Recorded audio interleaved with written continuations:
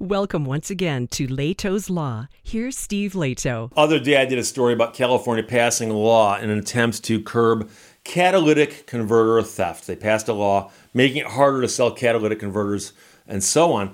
And so I had said that one of the problems with the whole industry of catalytic converter theft is that people can steal a catalytic converter, throw it in the trunk of their car, and then if they encounter law enforcement later, it's really, really hard to link that particular converter to a particular theft. And I said, I wonder if it's ever even happened in the history of mankind. And Donald sent me a note and said, Steve, check out the story that you seemingly asked for. Of course. And by the way, I also had a person comment and say, Steve, I occasionally recycle catalytic converters.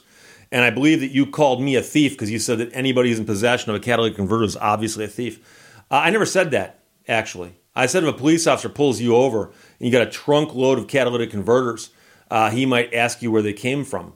And I think that's a fair question. Despite the fact that you might have a real good reason as to why you have them, presumably if you're not a thief, you can explain where they came from someplace other than cars that you sawed them off of in other people's yards.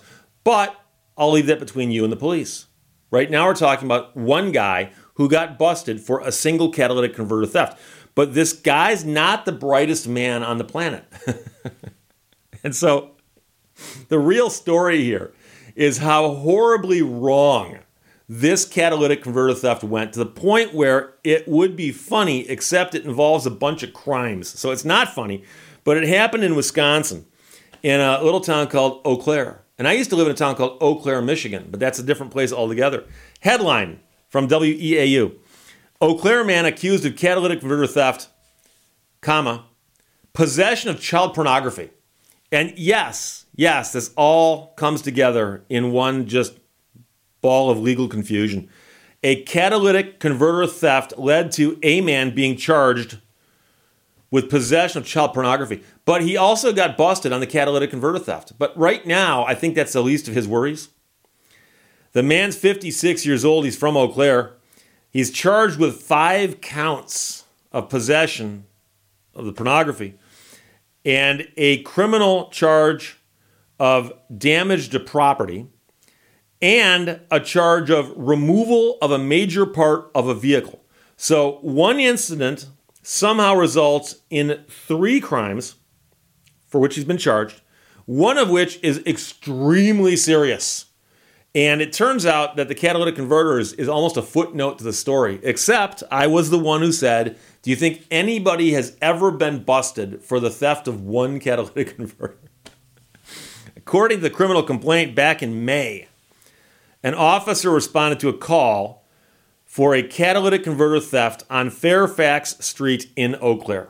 So somebody called the police and said, someone just stole my catalytic converter. This entire story is about 100 words long, so we do not have all the details we'd like. So we don't know if somebody said, I heard a racket, looked outside, saw a guy running away with my catalytic converter. Don't know what happened. But the guy did skedaddle, and that's the legal term. He skedaddled. So an investigation revealed a catalytic converter had been removed from the car. So the police showed up and said, yes, indeed, you are correct. Your catalytic converter is missing. It is missing from your car. Now, they also found a saw. There was a saw there. Now, we don't know if it's a power saw, hack saw, a wood saw. Okay, it could be all kinds of things. We don't know. It just says a saw. Now, it says that there was also a cell phone laying nearby. So the police arrive on the scene of the crime. The crime scene is there, okay? They look underneath the car. There's a gap where there ought to be a catalytic converter. Clue number 1. Clue number 2, there's a saw there that appears to have been used to saw the catalytic converter off of the car. So we have one of the implements of the crime. And then there's a cell phone that was left behind, and one could possibly reach the conclusion that a cell phone laying on the ground near the saw, near the scene of the crime, is somehow connected and perhaps belongs to the perp. The perp. That's, of course, short for perpetrator. I learned that from watching TV. So the police officers, in their investigation, examined the phone, which had been left behind, and they discovered things on the phone that allowed them to bust this case wide open. The first thing they discovered was who it belonged to.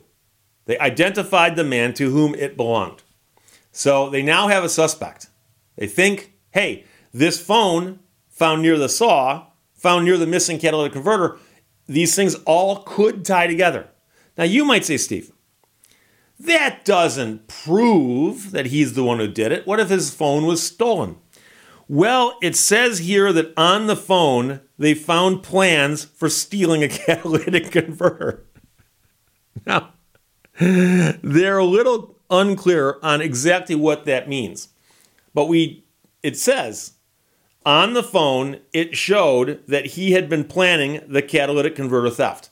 Now, we don't know if that means that they looked at what he'd most recently Googled, and he was Googling, like, where is the catalytic converter on this car?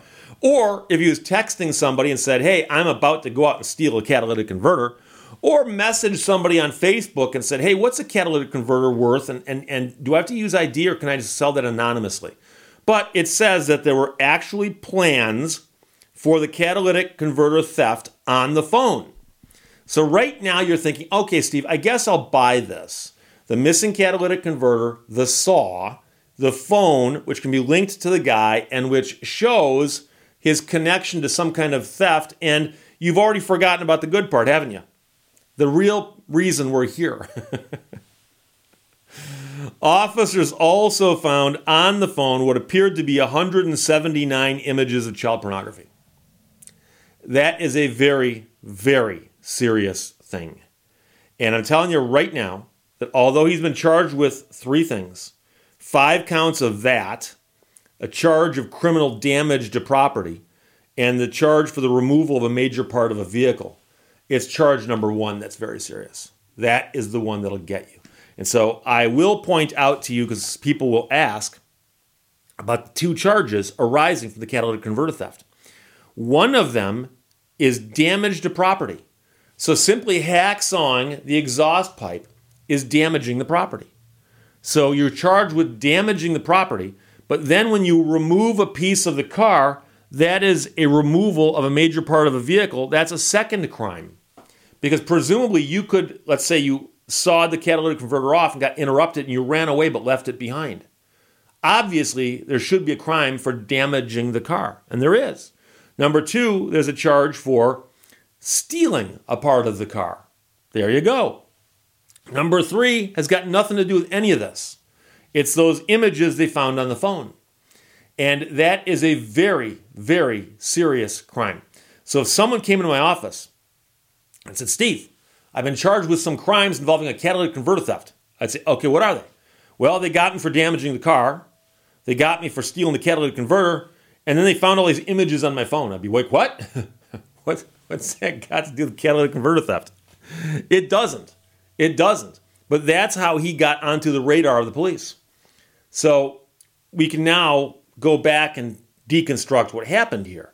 This guy, looking at his phone, apparently does some research on how to steal a catalytic converter, grabs a saw, goes and actually steals one, and in the process of doing this, leaves behind his saw and his phone. And because of that, he's going to get busted for the theft of the catalytic converter, which, if that's a first offense, it's probably not that big of a deal in Wisconsin.